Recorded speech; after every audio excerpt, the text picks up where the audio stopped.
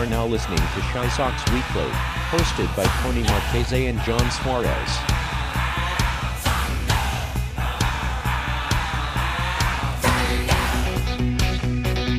Hello, everybody. Thank you for tuning in to Shy Sox Weekly, episode 38, brought to you by On Tap Sportsnet. I am John Suarez, joined with you today by my co-host Tony Marchese, Johnny Nani, and we got one of our bloggers from Shy Sox Weekly on board as well. So, Patrick Comiskey, how we all doing today, guys? Hey, what's up? Doing well. Bad? Not too bad, boys. Awesome. Enjoying this White Sox lead right now that we have over the Houston Astros. I'm sure we can all crack them to that. Yeah, so it's a rarity. Yeah, exactly. As we're recording this, the Sox have they've been on kind of a bit of a losing skid, but they are currently ahead of the Houston Astros 8-3, heading into they're heading into the late innings of the game. Looking like they're going to lock it down. If that changes during the duration of this call, obviously you will know by the tone of our voice, but hopefully a Sox winner tonight, boys. So moving on, we did not talk last week. We had a lot going on. Obviously, we had our tailgate, which was a major success, so we're probably going to talk about that first. And then, like I had said earlier, we got Patrick Comiskey, a On Tap Sportsnet Shy Sox Weekly guy. So how about we let Patrick kind of introduce himself a little bit and give us a little bit of background of what you do for us and who Patrick Comiskey is. Yeah, so we're excited to join you guys for the first time. Judging by, just the last name, I was kind of born into being a White Sox fan there. Didn't really have much of a choice if I didn't want my family to disown me. It's been rough these last couple of years, but, we stayed true to the White Sox. Obviously, I've been blogging with you guys on Shy Sox Weekly for, I'd probably say about, 6 months or so now. You might recognize my voice. We do the Four Feathers podcast as well. And I also blog for the Bears, so we try to cover Chicago really well over here. Welcome to your first Shy Sox Weekly, Patrick. And I think you and Johnny have also done a Sox on Tap with each other at least once or twice. Absolutely. We're just growing that chemistry.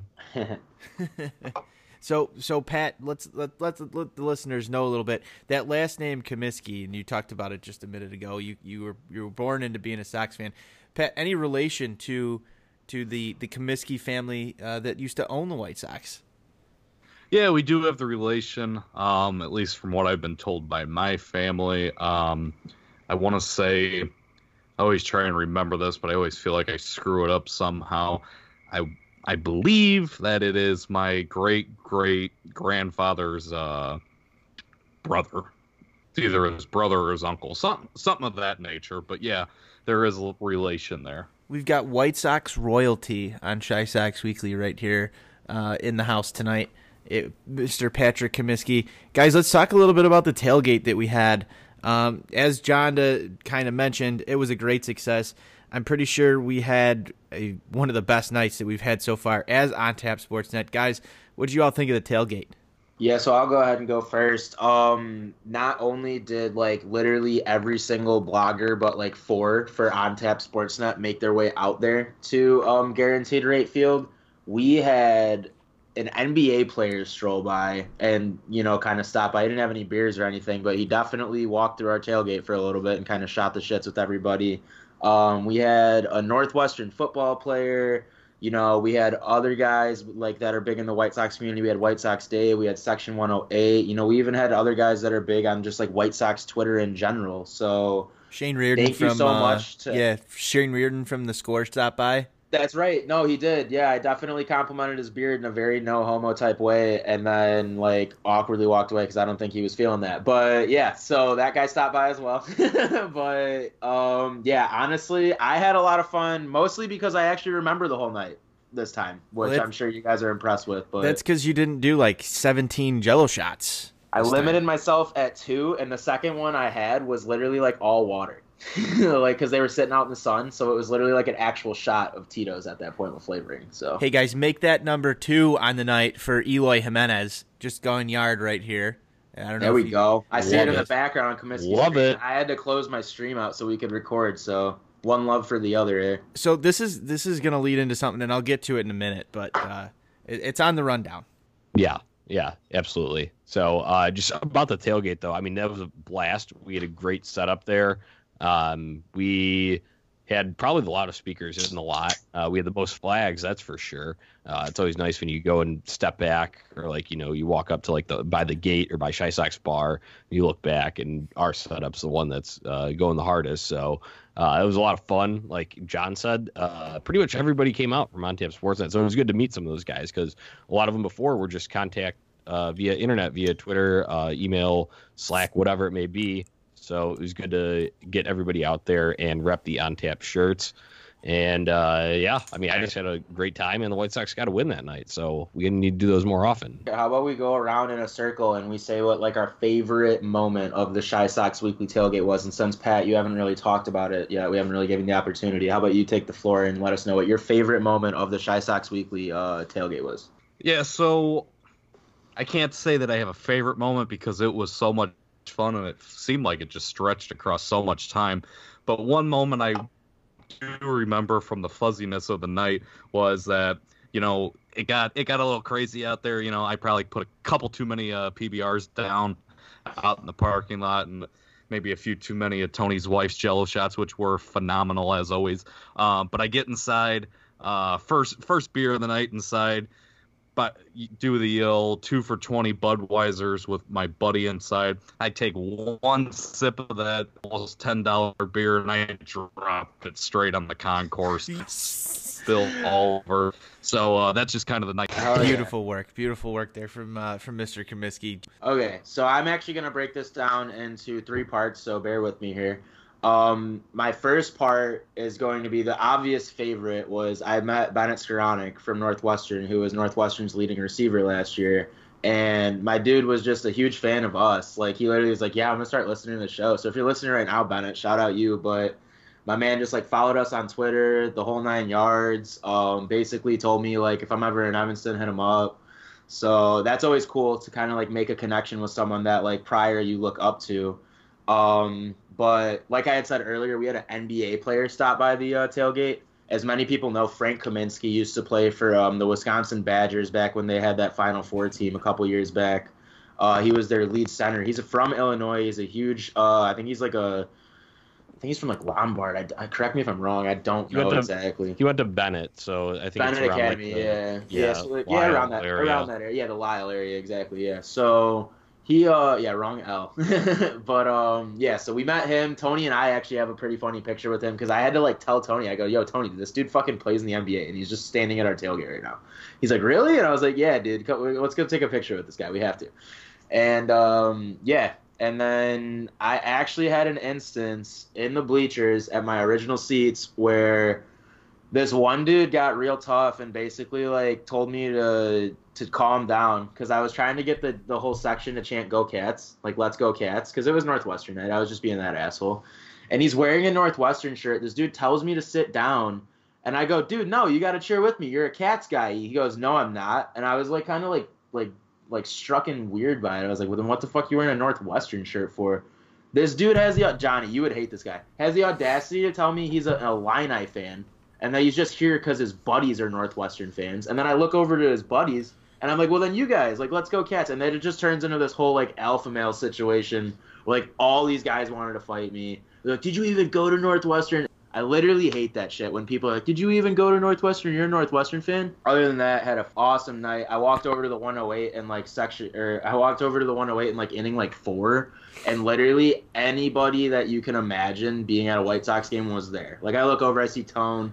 I see Johnny, I see Dave, I see the 108 guys. You know, I see half the people that were at the tailgate. So I decided it was more home-like over there, and I ended up spending the majority of the rest of the game over there. I actually had to leave a little bit early. It was a bit of a ride situation. I had brought a couple of my buddies that had to go to work early the next morning, and I brought my mom, too, which was a lot of fun. She had a blast, and she was kind of tapped out. So I ended up listening to the rest of that White Sox winner on the radio while watching the live stream on my phone. So still a W in my mind. It was a great fucking night, and I cannot wait until we have another Shy Sox Weekly tailgate. Johnny, take it away.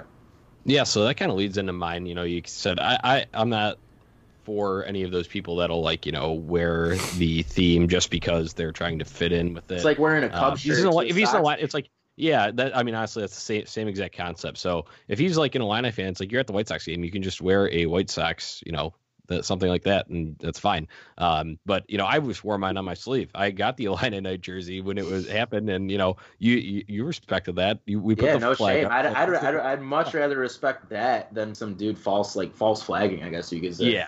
Yeah, absolutely. So that, and then the reaction that Dave had, that was kind of a funny moment at the tailgate. He saw the back of my jersey where it said Illini 19 in orange and blue on it. And he's like, wait, what? Because at the front is just a White Sox logo. So you can't tell. So I turn around. So that was pretty funny. And then all just the, like you had said, everybody congregating in the 108. That was a lot of fun. It was nice of them to, not kick us out or say you guys are being too annoying. And, or if they were to like leave early on that. So nice of them. Nice hospitality over there in the 108. As always, and it was good just chatting it up with all the on tap guys over there. So absolutely, I love going over there and catching a ball game with those guys. I've got a few different favorite moments. One of them that really sticks out is when we pulled into the parking lot and we wanted to go back on the grass and we couldn't.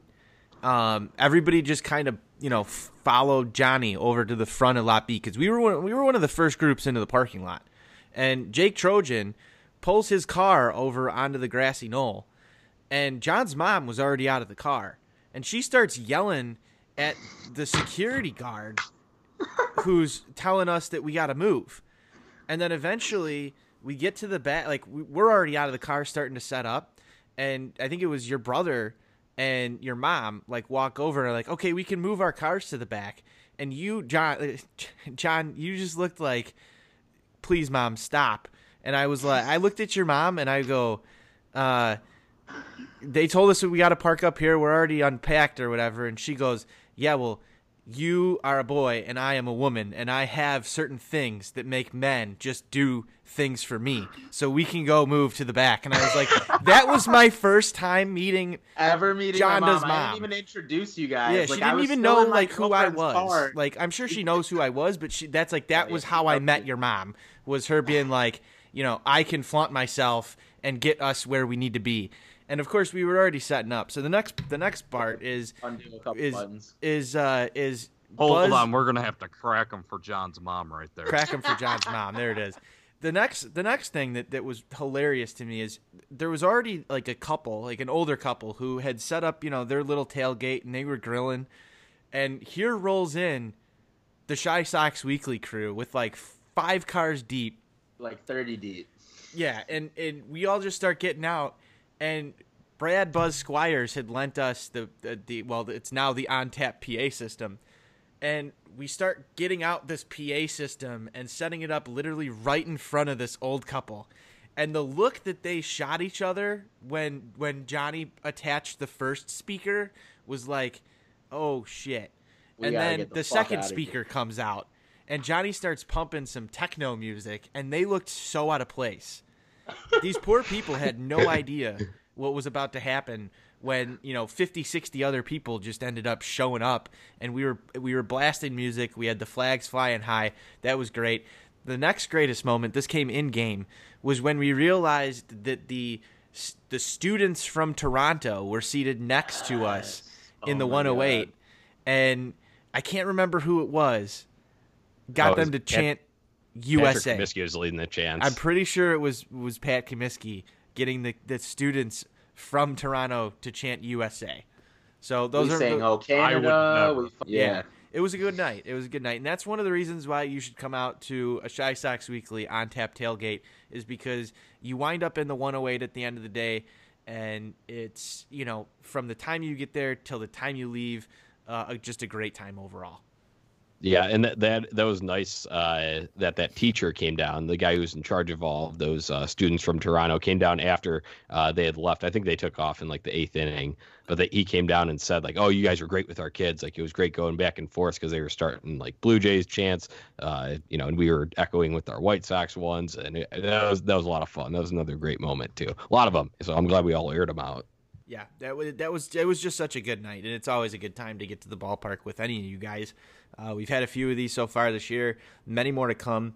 But yeah, we'll probably start planning the next one for like if not June, like July at some point. I mean, we haven't really spoken about it.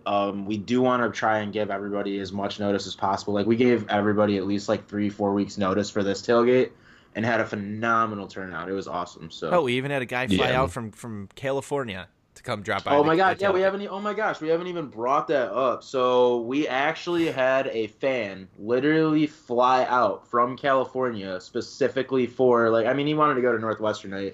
He's a Northwestern alumnus, but huge fan of the show. Jonathan Plesher literally was like the biggest stand-up guy, super nice to my mom, so I automatically respect him for that. Like, literally was, I don't know, made my night. I remember walking up to you and Johnny and being like, dude, this guy flew out from California to come hang out with us. Like, that was great. We took a picture with them and everything. And like, I've seen him, like, I've interacted with him a little bit, just talking White Sox on Twitter and whatnot. But yeah, it was great that he, showed up and was out there. He was in his Cats gear, all ready for Northwestern night, talking with White Sox Dave as well about that. And then also a guy who's fairly new to White Sox Twitter, my Shy Sox, Brian, if you're listening, thank you for coming out and introducing yourself. That was honestly, really cool. I don't remember meeting him, but he said that he met me, and I just might have been a little drunk, but like, I apologize. No, there's a bunch of people, and he kind of did a quick pass through. Yeah, because I remember him tweeting at us saying that he was like on his way, and it was like 20 minutes the first pitch. I was like, oh shit, hope you make it, man. So I've got one more in there for favorite moments now that we bring it up, and this one, a big shout out to White Sox Dave for coming out. But when the 108 guy showed up and My Sox Summer was there, and if you guys haven't seen this on Twitter, I told you about this, Johnny, when we were at the game on Sunday, or Saturday. Dave took a photo of My Sox Summer in his shorts, standing there smoking a cigarette, and said roast this fucker. Roast him. And the best comment that was on there was, it's a quote out of a movie that I know is near and dear to Johnny's heart, and maybe it is to you guys as well. Was somebody had put, or the thing I like most about the Shy Sox Weekly boys is, as I get older, they all stay the same age. Yeah, he's confused, baby. That was great. Yes. High school girls. I'm a big found that hilarious. Guy. That's funny. Oh yeah. But let's move it on to a little bit of news. What do we got in the news here, Johnny? You're our newsman. Yes. The most recent news is just the White Sox reliever recycling program continues. Jose Ruiz optioned to AAA Charlotte after Tuesday's game, and Thiago Vieira recalled once again. So I had mentioned a little bit on Sox on Tap with Andrew Kinsler last night, but we're just going to keep seeing this. I'd mentioned we're not going to see Cease until like that same Kopech time frame. So that's the only news that we've got. We can just move right on from there. I mean, we've already seen all these guys. We kind of know what they have. Thiago can throw fast, but he can't locate. So that's going to be the same story again and again. Yeah, I really love the White Sox reliever recycling program, Johnny. I'm a huge fan of it. It's always good to recycle. So you got to keep that in there. Now, other than that, I don't think we have any other news. And I kind of alluded to this as we watched Eloy Jimenez hit his second home run of the night in this ball game. And then I quickly looked over at my fantasy lineup for the night, where Eloy Jimenez is, placed on my bench. Crisply sitting on your bench, like always. And I had him in there, and I replaced him with Josh Bell in the utility spot because Bell has just had an amazing year, and Eloy's just not done so well. And the only other game that Eloy hit 2 home runs in was the only other time that I had Eloy riding the pine. Keep him on your bench, man. So I don't know. I don't know if Eloy needs to permanently be on my bench, but there just seems to be this thing. And right before we started recording, and I'll let somebody else tell the story. Oh, yeah. That was a great story. There just seems to be something about me having a bad feeling about a guy. So I don't care who takes it, but somebody needs to air this story out.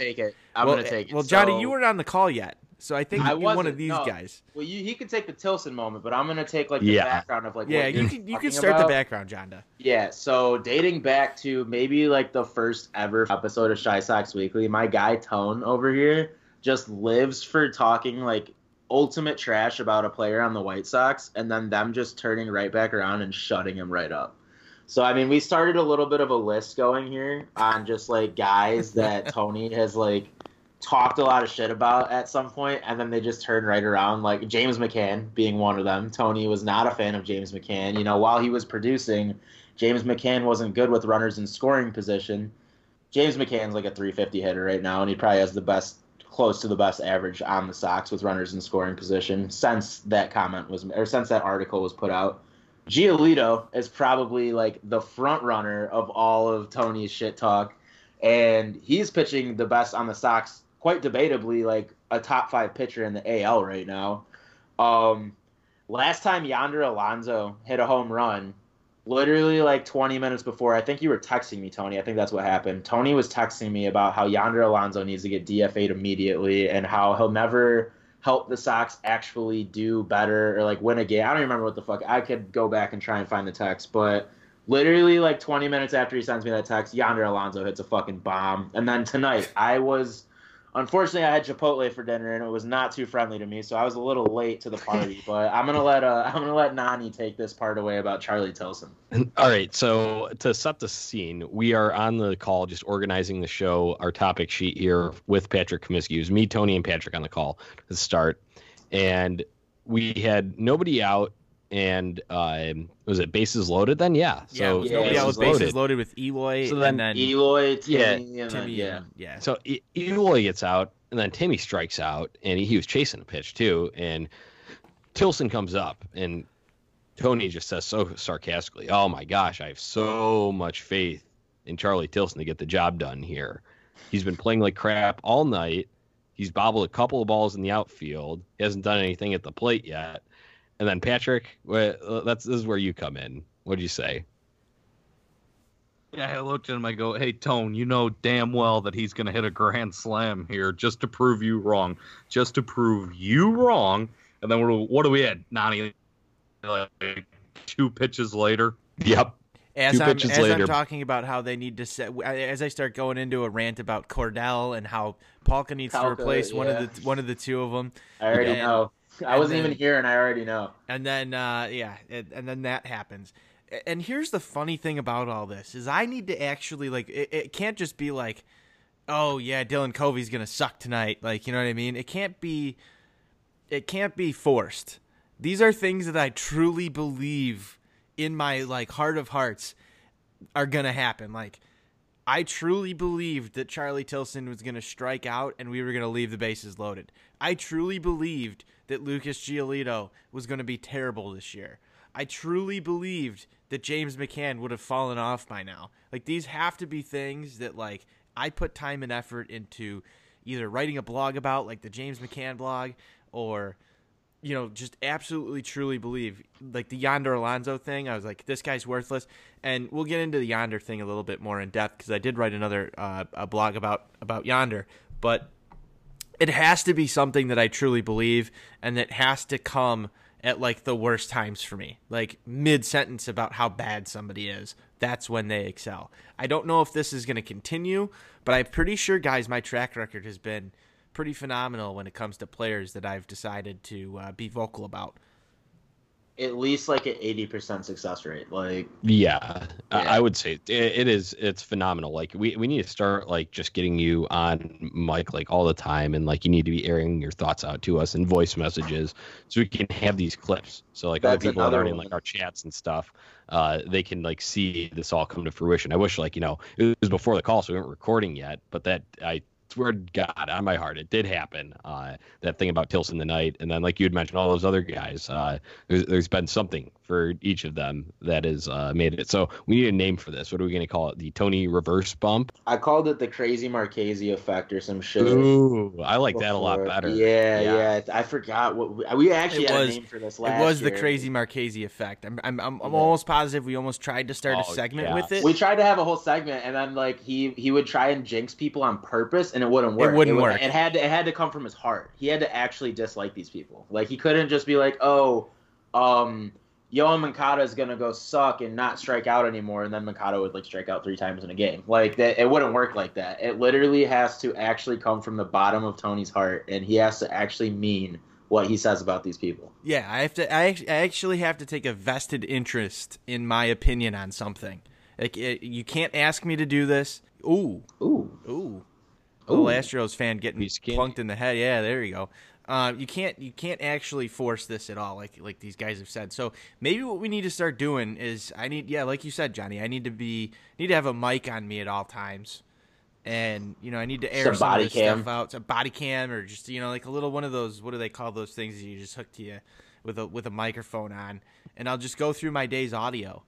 A little every lapel day. mic. One of those things when the Sox are on. And then we could just I grab have those. one of those. You can have it if you want it, man. Grab those feeds of me trashing players when I really, really believe that they suck, and then watch them do good.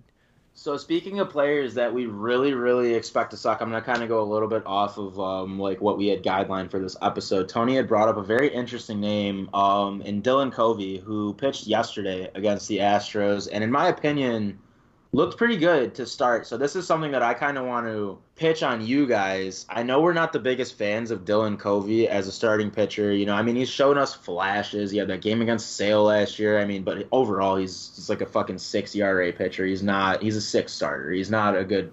I really, really think if the Sox play their cards right, that Dylan Covey could be a pretty dominant long-term reliever in this league, especially what he showed me in the first 4 to 5 innings yesterday against the Astros.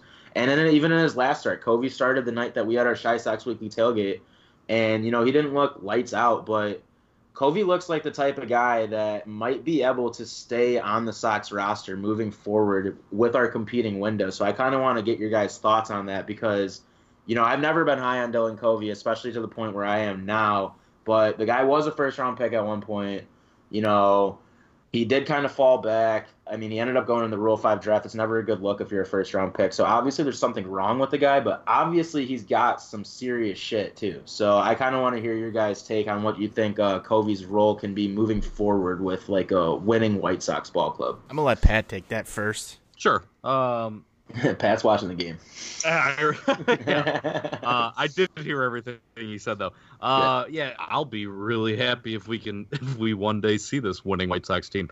But with Dylan Covey is on said winning White Sox team, which I would think he probably wouldn't be, but maybe he could be. Maybe that's like a what do you want to call that? A long reliever. Maybe he can come in on early inning stuff like that, but it's too much inconsistency with him. One night he'll look great, one night he won't. You seen him last night, those first 3 innings, like you said, he looked really good, and he was shutting down one of the best lineups in baseball, and it was impressive.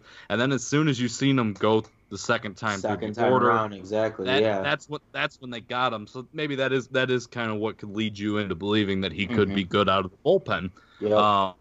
So I do stay with your mindset there. It's just one of those things that's really hard to predict because we could be talking, if we're talking winning White Sox team, this could be a couple years down the road. So it's who knows what Dylan Covey's going to be then. True that. With the way the Central looks right now moving forward, though, I really hope that the White Sox start. Even this year, they're a little bit behind the curve. They definitely got some catching up to do. Minnesota's been destroying the league right now, but the Sox aren't too far behind what the other teams in the Central. We're right up there with the Indians so far this year. We've actually we're probably owning the head-to-head record with every single team in the Central if I had to guess right now.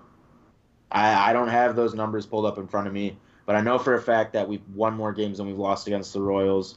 I know for a fact that we've won more games than we've lost against the Indians. The only team I'm concerned about is the Tigers because we just keep losing dumbass games with the fucking Tigers. And obviously we haven't seen the Twins yet. We see them later this week. So that's something that we definitely need to talk about because if the Sox end up, kind of proving their merit against the Twins this week, the Sox are still right now sitting only 3 games back of the wild card. The AL is not that strong of a fucking, I was about to call it a conference. It's not that strong of a league this year. So our window could be right fucking now. We get the right people in, and I keep preaching this. I'm that asshole optimistic Sox fan, but this offense really shows me something. If they piece the right pieces together, like you said, get a Yonder Alonso out of here and get these guys producing, I really can see the Sox team winning ball games not only this year, but especially next year, actually competing for not only the wild card, but maybe even the division. So you bring up a name. Let's talk Yonder Alonso right now. Yeah, let's do it. No, yeah, I'm done. Johnny, you want to lead that in? Grab a beer. Yeah, so Tony had written a blog about why the White Sox won't be able to move Yonder, DFA him. And he gave a couple of strong reasons in that blog. I know there's been a little bit of conversation about it, both in comments and replies on that article.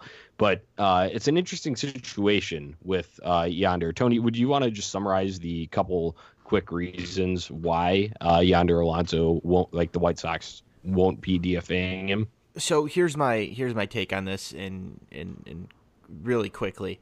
Number one is that Yonder Alonso has never been this bad in his 10-year career. The only time he's posted a batting average below 200, well, he's never done that. I think it was close to it. I think it was 204, was in his rookie year, and that was in like about 22 games. So I don't foresee Yonder Alonso being an under 200 hitter. I mean, most of the time he's closer to a 240, 250 guy. And I think that's what the White Sox did expect to get out of him. Now, is this a slow start? It obviously is. Can he turn that around? The track record shows yes, he can turn it around. Now, would Rick Hahn and Ricky Renteria pull the plug on somebody who is a career 250 guy when you're only 2 months into the year? If he, for some reason, can turn it around and get back to that 250, you're going to see a month stretch where he's hitting the ball all the time. And if we can capture that hot stretch of Yonder Alonso, I think that's going to be huge for this White Sox team. I mean, John was just talking about how this team isn't too far away from competing, even in this year. You know, you get a hot Yonder Alonso through a good stretch of games against the Twins, against Cleveland, and you're looking at a dangerous middle of the order. Especially if Eloy's clicking, you get Timmy clicking, Jose. That's a powerful middle of the order. Now, I know that there's a ton of guys out there that can hit the ball very well. They're down in AAA right now. I mean, Matt Skull is just absolutely killing the ball. I think he had another home run yesterday. Guy just doesn't stop. Would I like to see him in the DH spot? Hell yeah. I'd rather see guys in the DH spot getting these at-bats that have a chance to be with the White Sox long term. Now, is pulling the plug on Yonder Alonso right now what I want the Sox to do? Yeah, I don't want to see him here anymore. Like I mentioned in the blog, he is a scar. He is an open wound for White Sox fans because we all know why he was brought here. He was brought here to bring in Manny Machado. He wasn't brought here for baseball reasons like Rick Hahn said, and that's my personal opinion, but every time Yonder Alonso struggles on the field, I know we all groan, and it all just reminds us of the same thing. Why the hell is this guy in a White Sox uniform? So that's my feeling on it. But as far as the stats go, I think that it's really tough to DFA a guy who has a proven track record after just 2 months when you have to look at the complete body of work over a season. Reason number two is that the White Sox have a hard enough time signing free agents. We obviously all know that. Jerry's cheap. We know that they haven't offered the most amount of money. I mean, Johnny and I, we did a 2-hour show the day after Manny Machado didn't sign with the White Sox that went over a litany of reasons as to why the Sox struggle to sign these guys. And it's money talks. It goes back to that. But there's also the whole factor that baseball players are humans. They all talk. They all converse about what it's like to be in, one city versus another. And hell, even as I point out in the article, Manny Machado felt comfortable going to San Diego off of the advice of Yonder Alonso and John Jay, because they both played there and they felt comfortable playing there and they liked their time there. These players, their opinions matter. What is it like to work for somewhere? If you're going to work at a company, you go and look at Glassdoor. You go and look at what the reviews are on that company, what it's like to work for that place. This is a job for these guys. They want to feel like they're going to be appreciated on off the field. They're going to be handled the right way. And if you DFA Yonder Alonso right now, do you not think that he's not going to go back to a ton of other guys and be like, hey, I spent 2 months with the White Sox organization. They brought me in here, and hey, they didn't sign my brother-in-law, and then all of a sudden they tossed me out after I had a 2-month slump. That's not a good look for the organization that already has enough trouble signing free agents. And to me, that message is kind of important. And I don't think Rick Hahn is going to try and damage the reputation of the White Sox any more than they already have, just in terms of the way that this organization is viewed around the league. So for me, I think that's another reason why Rick Hahn is not going to go and pull the plug on Yonder Alonso. Yeah, I mean, that you spelled it out. That's exactly what the point of your blog was, and I agree with both those points. Like you had said, as a fan, perspective-wise, obviously you don't want to see a guy who's really struggling, like you said, career worst, 181 on the season average. That's not what you want to see in your lineup. It feels like a wasted out every single time he comes up, an automatic out, if you will. So it's tough, but the situation that we're in, and like you had said, being signed for not baseball reasons, in my opinion as well. He was here to bring Manny Machado to the South Side. So it does hurt on multiple levels every time you see him struggle. But unfortunately, we're stuck with them. I mean, this to me is the ultimate trying to live out your lie. This is the ultimate trying to live out your lie. This is, going to mom and being like, no, I didn't have homework tonight. And then she's like, all right, let me check your backpack. And she goes to check your backpack, and you quickly go grab that folder and rip that, that homework out, and you go hide it and stash it somewhere, some big old project. And then the report card's going to come eventually. You know what I mean? It's like you're going to meet the end of what that you reap what you sow. Tony, that description just sounded like you just spoke that from personal experience. I have spoke that from personal experience. I have too. Guilty as charged, man. It's like we've all been there. You're just lying to mom and dad, is what you're doing. That's Rick Hahn is caught in this lie now, and there's no way out. There's absolutely no way out. I echo that. You DFA Yonder Alonso. You're gonna go DFA John Jay at the same point in time. I bring this up. Why is John Jay on a 1-year deal, sitting on the 60-day DL? Playing like simulated spring training games right now. I'm pretty sure he's kicking it with our last guest. It's on for the show. It's for the same reasons that Yonder Alonso is still going to get these at bats. It's because Rick Hahn said these are for baseball reasons, and they're not for baseball reasons. We all know why they were here. Yeah, I mean, I just want to paint like a little bit of a picture for you guys. Like I said, the American League is not too strong this year. We got the Yankees are sitting atop the East at 31-17. The Twins are 32-16. That's going to be pretty hard to fucking catch at this point. Even at this point in the season, the Twins are already that far ahead of the rest of the Central. And then Houston sitting at 33-16. But if you go look at the wild card standings, shit is wide the fuck open, especially with how inconsistent Boston's been this year. That first spot's probably going to flop between the Yankees and the Rays. If I had to guess, it'll either be the Yankees or the Rays. That second spot is wide open. And who's sitting in that second spot right now? Sorry, a little bit of a burp. Who's sitting in that second spot right now? The Cleveland Indians at 25-23. If the Sox win today, they'll be 22-26. Head-to-heads against the Twins. We got plenty of interdivision games. I know we got a series against the Tigers coming up.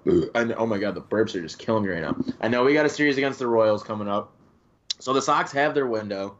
And like you said, a guy like Yonder Alonso is someone that you can't really get rid of. But if you do happen to get rid of him, you might open up your winning window. You give Daniel Palka, like Tony basically contradicted these blogs. He basically said, like, Yonder Alonso is not going to go anywhere, but Daniel Palka needs to come up ASAP. And with the way, Charlie Tilson and Ryan Cordell have been producing to a level that Palka was not when he was with the big league club. He may be doing it in AAA. That's a whole different story. So were Tilson and Cordell. So if Palka's coming back up, most of his reps, especially with how spotty his defense has been in past, are going to be in that DH spot. They're going to be in that right field spot, alternating with Tilson and Cordell. And, there's really no room for a guy like a Palka until they figure out what the fuck to do with Yonder Alonso. Like you said, he's never hit worse than 204, but that's extrapolated over a whole entire season. We're only sitting in like late May, early June. There's still 3 months left of baseball to be played. He could easily get up to that 204 and still suck like a majority of the season. He can get one more hit every 3 games. Like, he's going to have to really go on a hot streak for me to actually be a Yonder Alonso fan. So moving forward, what I would like the White Sox front office to do is what the fans want going forward. You know, Danny Mendick has been killing it in AAA.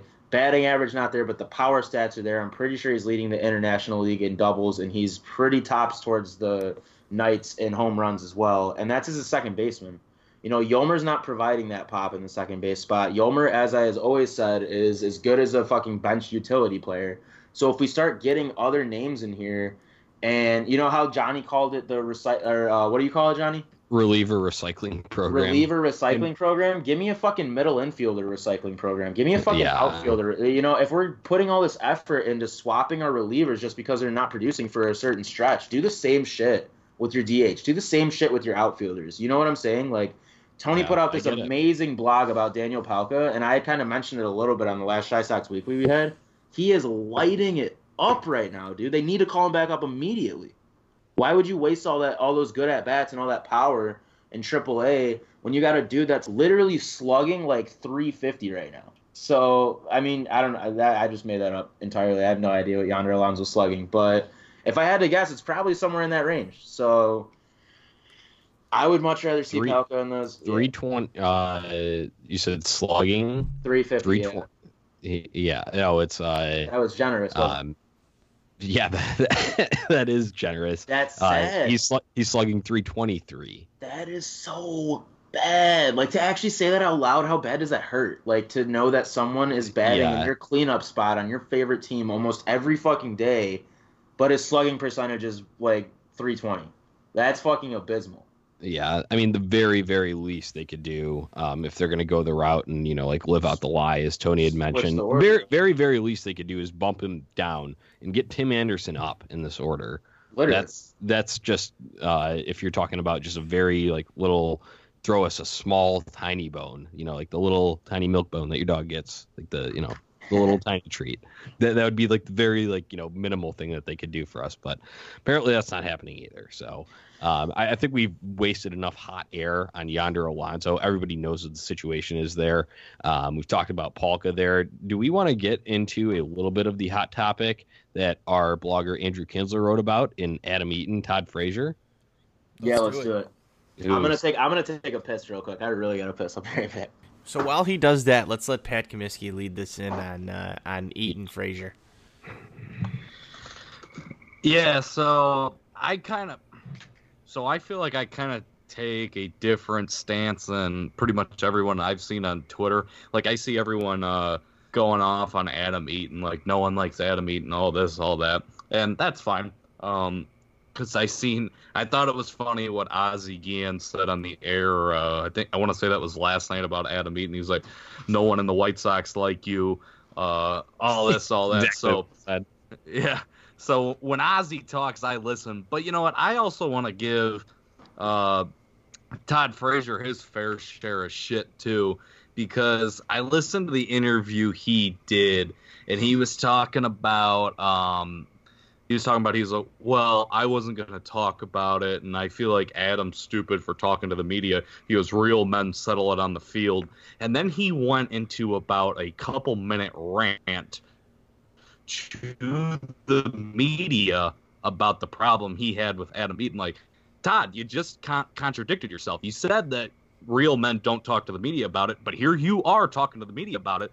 And then in the same breath, Todd Frazier also says, Todd Frazier, fuck, now I can't think of it. He was talking about how he goes, well, I'm not going to talk about it and all this, all that. And he goes, Adam Eaton is immature, but I'm going to respond because he started it. Like, that's like the logic of like a 7 and a 9-year-old brother fighting with each other. Well, he started it. Like, I think both of these guys are just complete idiots. You know, at least Eaton, and at this point, at least Eaton produces a little bit. Todd Frazier sucks. So, I mean, it just kind of, I feel like the media is really fueling this because there ain't much to talk about with the games there. But it's a fun story to follow, but I think both of those guys are just whatever. I side with Hawk Harrelson. So I got to go my boy Todd Frazier. Yeah, I'm kind of on the Frazier side here. I agree with Patrick. The whole thing is like kind of like ridiculous, but you know what? It is laughable for us. I think we need that as White Sox fans, especially, you know, dropping that last game to Toronto in that series. That was disappointing. And then, basically looking lifeless against Houston these first two games. So it was a nice little distraction. I'll say that was probably my favorite part of the whole ordeal. And then, you know, they're kind of not even totally, but kiss and make up thing on the field when they're like, there's a video of them talking before the game. And I grabbed the GIF of it and like put it out there for people. I was like, make your own caption. What are they saying right now? So, I mean, I thought that was just like the whole thing itself was funny, but I mean, I've heard some stuff about Adam Eaton, that same comment that Andrew wrote in his blog about the time when, Frazier felt the need to pin Eaton up against the locker in the White Sox clubhouse when they were both here. I did hear that from the same person. So, I mean, I think Adam Eaton and, you know, Ozzie says something like that. Nobody like you in in the White Sox uniform in the clubhouse. So, I think I'll kind of side with Todd Frazier if we are going to be picking sides here. But, the whole thing is just kind of laughable to me, and it's just funny that drama is carrying over because they did a segment on MLB Network and they showed first their both of them in White Sox uniforms, and they said, "Oh, is this spilled over from a previous thing?" And they brought up the locker room, the locker being moved, Frazier moving. You know, they used to be right next to each other, and they moved in the White Sox locker room, and yada yada yada, and then it just morphed into them onto the field at Citi Field with the Mets and National jerseys on. So I'm just glad they're not on the White Sox anymore and we can laugh at them. Yeah, so I literally have like two whole cents that I'm gonna put in here. Todd Frazier, never liked him. Literally only liked him when he won the home run derby as a White Sox. Adam Eaton, really really liked him in like 2015, 2016, and then as I got to know more as shit progressed, I really disliked Adam Eaton for like the kind of asshole that he was.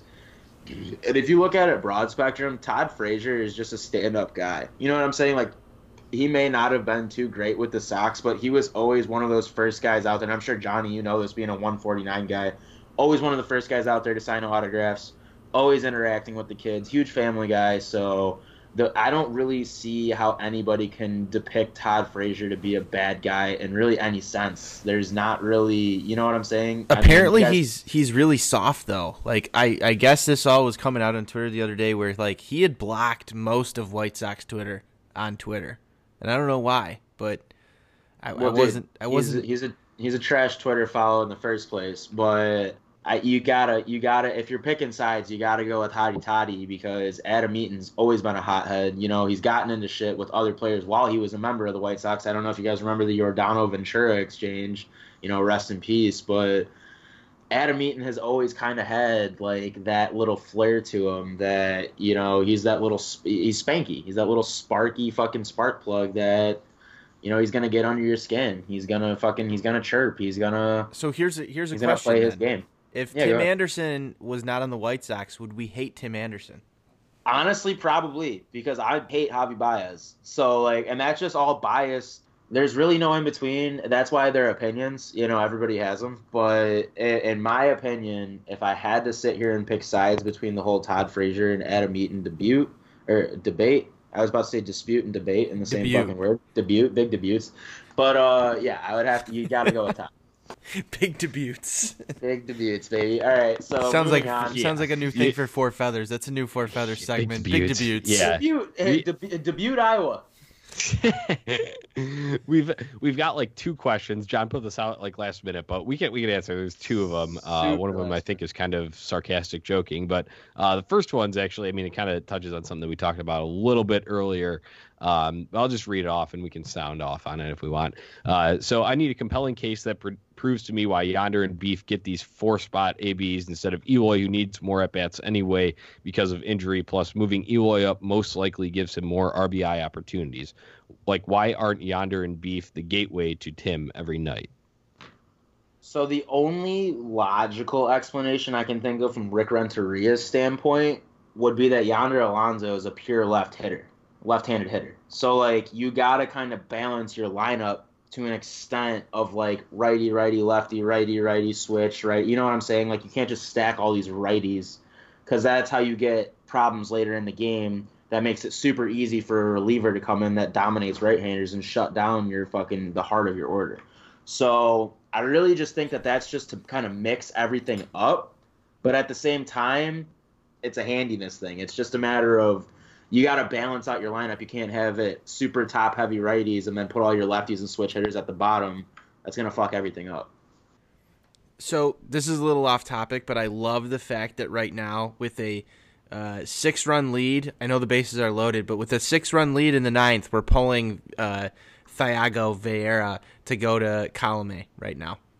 Oh, yeah, why not? Yeah, well, the bases get loaded, like I mentioned. Thiago Vieira's Wild Thing, so that's how it goes.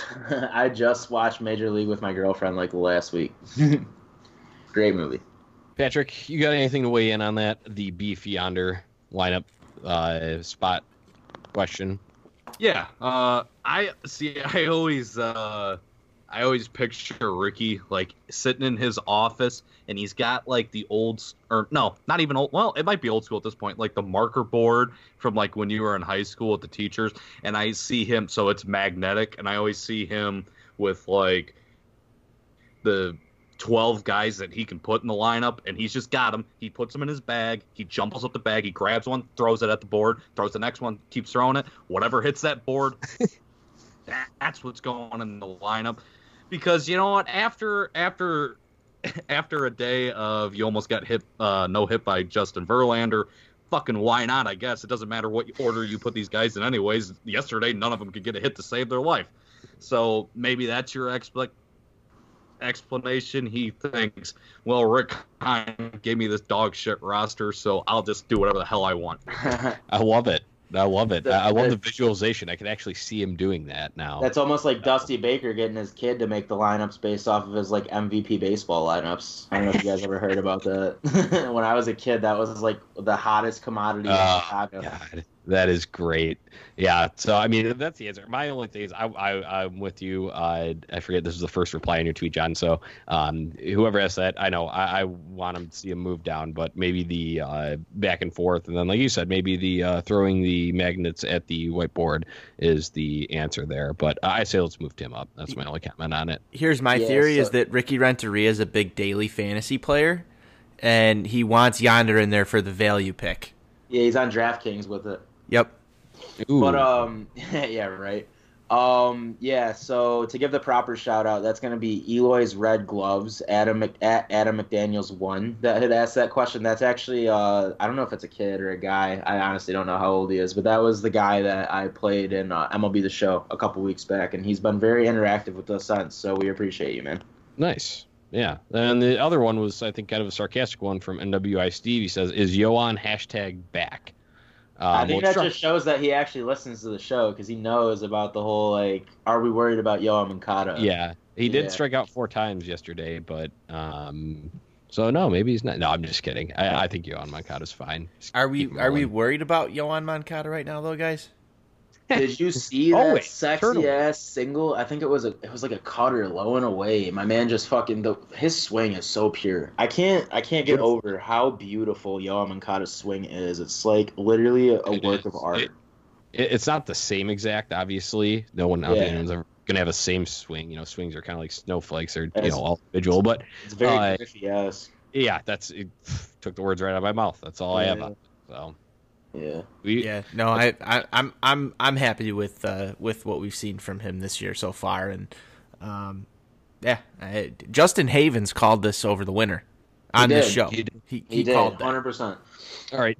I feel like we've not given Pat enough mic time, so he's going to get all of it right now as we introduce him to Quick Hits. John? Yeah, so we're going to go ahead and we're going to break out quick hits. Like I said last time on Shy Sox Weekly, that was probably my favorite part of like Shy Sox Weekly ever was when we put Jake Berger on the hot seat and did quick hits with him, and he gets Dane Dunning like out of nowhere.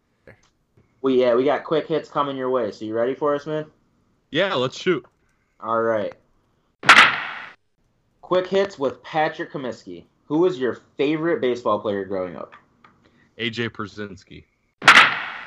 What is your favorite baseball movie of all time? Fever Pitch, and it's not even close. There we go. Hey, My Sock Summer, he's seen Fever Pitch. Favorite ballpark food? The Cuban sandwich with a nice glob of mustard on top of it. Miller Lite, Bud Light, or Coors Light? Bud Light all day. Favorite Sox game that you've ever been to? Ooh. That's a toughie. Wow, that is a tough one. I went to a game this probably had to be about 10 years ago. I remember the Sox were down like 9 runs going into the bottom of the 7th, and me and my dad contemplated leaving, but he's like, nah, you know what, we'll just stick around, and they ended up coming back and winning. I think it was like a walk-off single by A.J. Przinsky.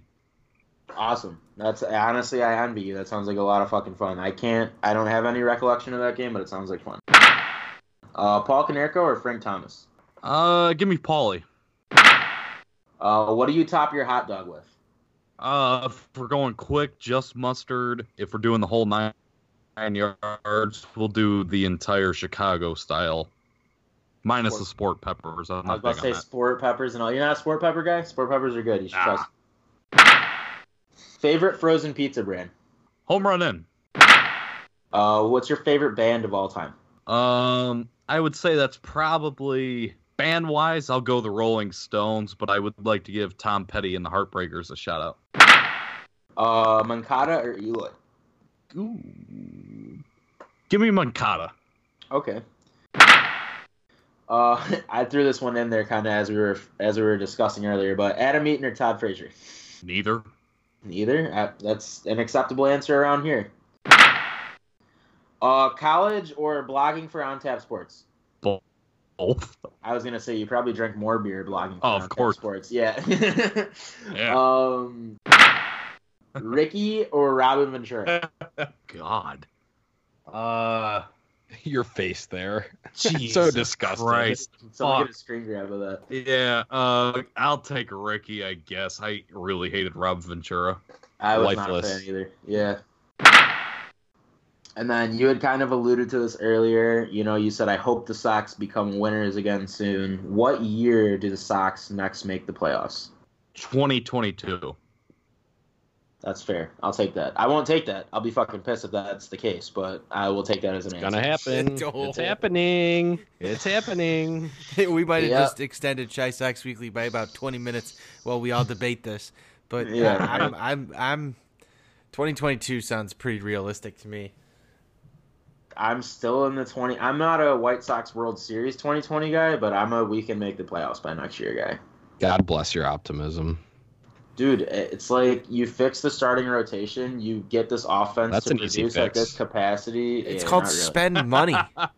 Literally, who's out you there? spend fucking money. You get Michael Brantley instead of this Oh yeah, carousel in right you're talking about field. guys that aren't there anymore. I'm looking at the field that's still out there and what's available and who's. You look at all the guys that already signed to extensions. Basically, everyone worthwhile.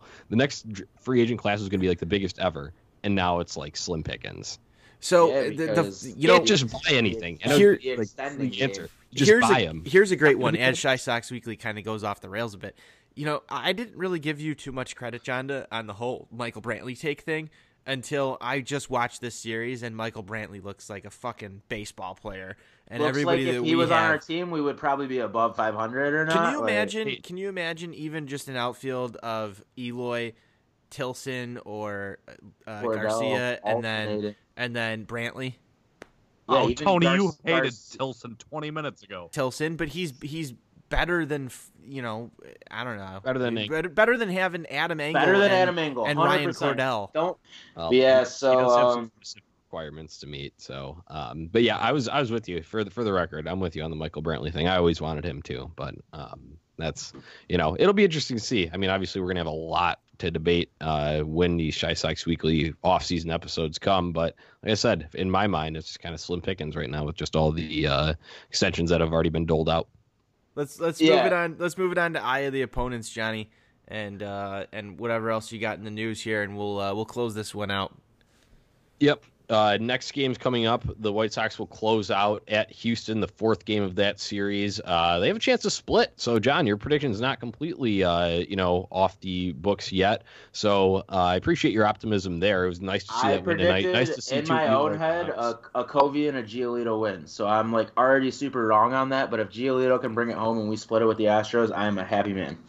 Yeah, so I mean that would be nice to see. So anyway, finishing up with Houston there, that was the fourth game of that set, and then we will be at Minnesota. First time seeing the Twins this year at Minnesota, 3-game weekend series, and then back home early next week, Monday, Tuesday, Wednesday for the Royals. So just thoughts on how we're going to do over this next stretch, guys. Patrick, let's kick it to you first. I mean, I think we're looking at like a. I mean, it's you get the tough games, you get the easy ones, but I think we're looking at what are the Sox? They're a slightly below 500 team, and I think they might surprise you. I think you've seen them; they played well tonight. They're starting to play a little bit better baseball, so I think they're going to play slightly above that 500 mark.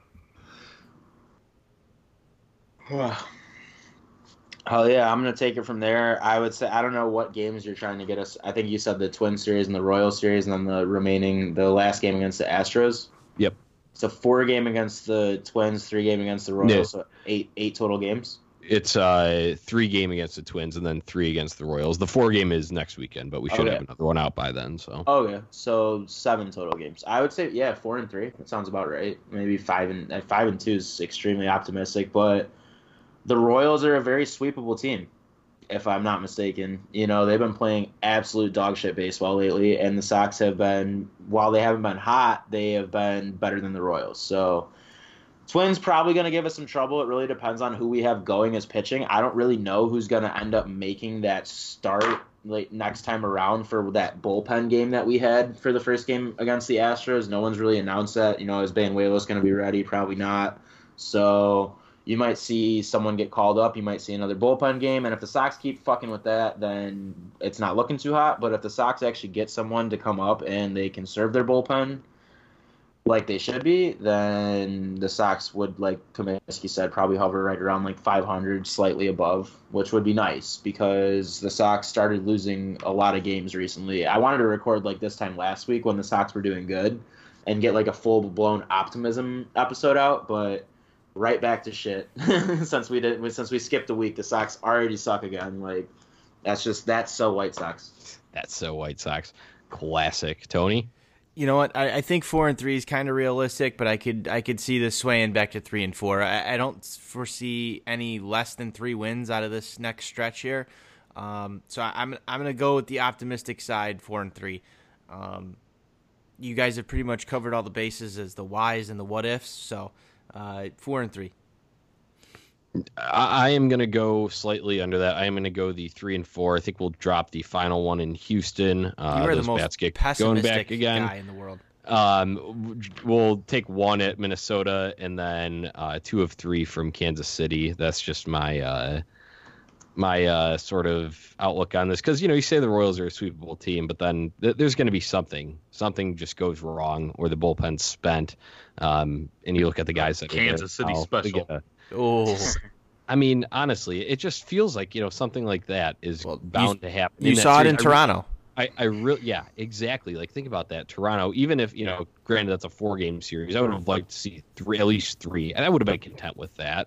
I think, a sweep is over 4 games can kind of be rough, but I mean, something's just going to happen like that. We definitely shouldn't have split with Toronto. I was not pleased with that at all, and I definitely could see us dropping one of those Kansas City games in some way, shape, or form that will make us say that's so White Sox. So, unfortunately, I think that is the case here, and maybe a little bit reeling if we get touched by the Twins a little bit. Bullpen could be laboring a little bit heading back home because there's no day off in between. So that's just kind of where my thinking lies on that. So yeah, they don't have an off day till June 3rd. I think that's post Kansas City. So yeah, it's a long ways away. Moving forward, we just got the eye on the opponent. I do want to kind of wrap this up with something that we might try and turn into a common Shy Sox Weekly segment.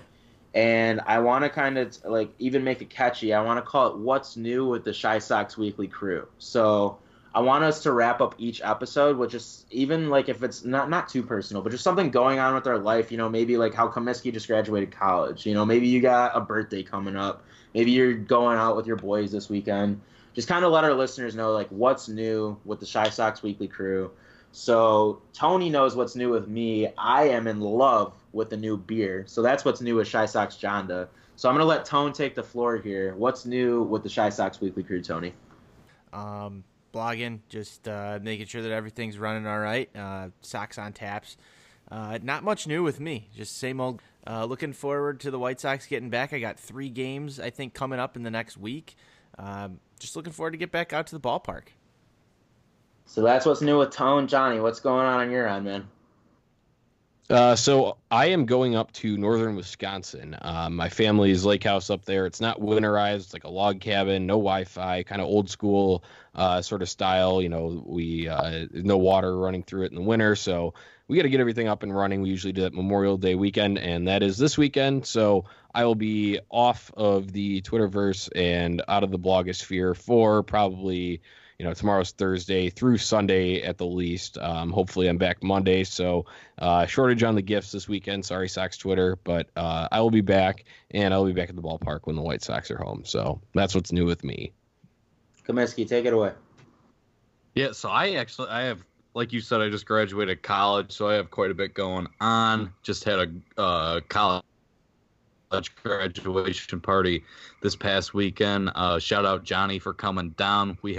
From what I remember, we had quite a bit of fun. One of the last things I remember from that party was throwing up in a urinal. So it was a successful night. Moving forward into this weekend, I have a wedding to go to up in Michigan. My girlfriend is one of the bridesmaids, and I don't know anyone in this wedding really, so I'm sure it's going to be a lot of fun for me. Is this the bridal party? Yeah. Hang on, time out. Is this the bridal party that they didn't have alcohol at? That's a thing? That's a thing? This is the one. That's what I said, but ugh. So we all said. Yeah.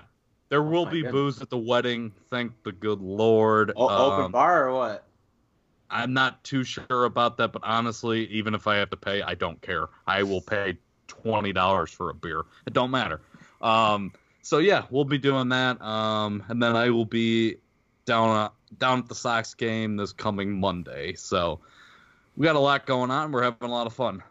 Yeah, busy week for Comiskey. So I'm going to go ahead and bring it home. I don't have too much planned. My little brother just graduated from 8th grade tonight, so probably go out to dinner or something with the family at some point this weekend. But other than that, I am in love with the new beer, guys. It's not a new beer. It's been around since I think it says like 2007. It's been around for about the greater end of the last decade. But I might not be a Modelo guy anymore, guys. I have discovered 3 Floyd's Gumball Head. I didn't discover it. I've actually seen this like on people's Snapchats or on Twitter for a while. But the gas station that I always stop at after work, literally like right up the street from my house that I always just grab my Modelo's from, the clerk was like, "Hey, we got these new Gumball Heads. Why don't you try one?" And I was like, "Yeah, it looks pretty nifty. A little wheat beer. I'm not the most knowledgeable guy when it comes to IPAs. I'm only 22. I turned 23. That's something that's also coming up probably after the next time we record it. My birthday is June 9th, so I turned 23 in like 2 weeks. But I haven't gone like too far. I haven't dabbled too much into like the craft beer realm, and I haven't gone too far. I'm still in like that college age phase where I just drink fucking like shit like Busch Light, Bud Light. I shotgun whatever I can find, and I just crank Modelo's for like a casual sipping beer. And I don't know. I am a huge Blue Moon fan, so if I had to kind of give this a little bit of a comp, I would say that this is like kind of a Blue Moon, but instead of like the orangish taste, you get a little bit of like a lemony hint. And if you have not tried one of these 3 Floyd's Gumball Heads, which I'm sure Tony can contest to, you have to go out and try one of these. These things, I bought like 4 6-packs in the last week. I'm a total alcoholic degenerate when it comes to these things. These things are fucking candy. So cheers to that. Look out for some Shy Sox Weekly content. Look out for some On Tap Sportsnet articles. And most importantly, go White Sox. Let's go Sox. Let's go White Sox. Go White Sox.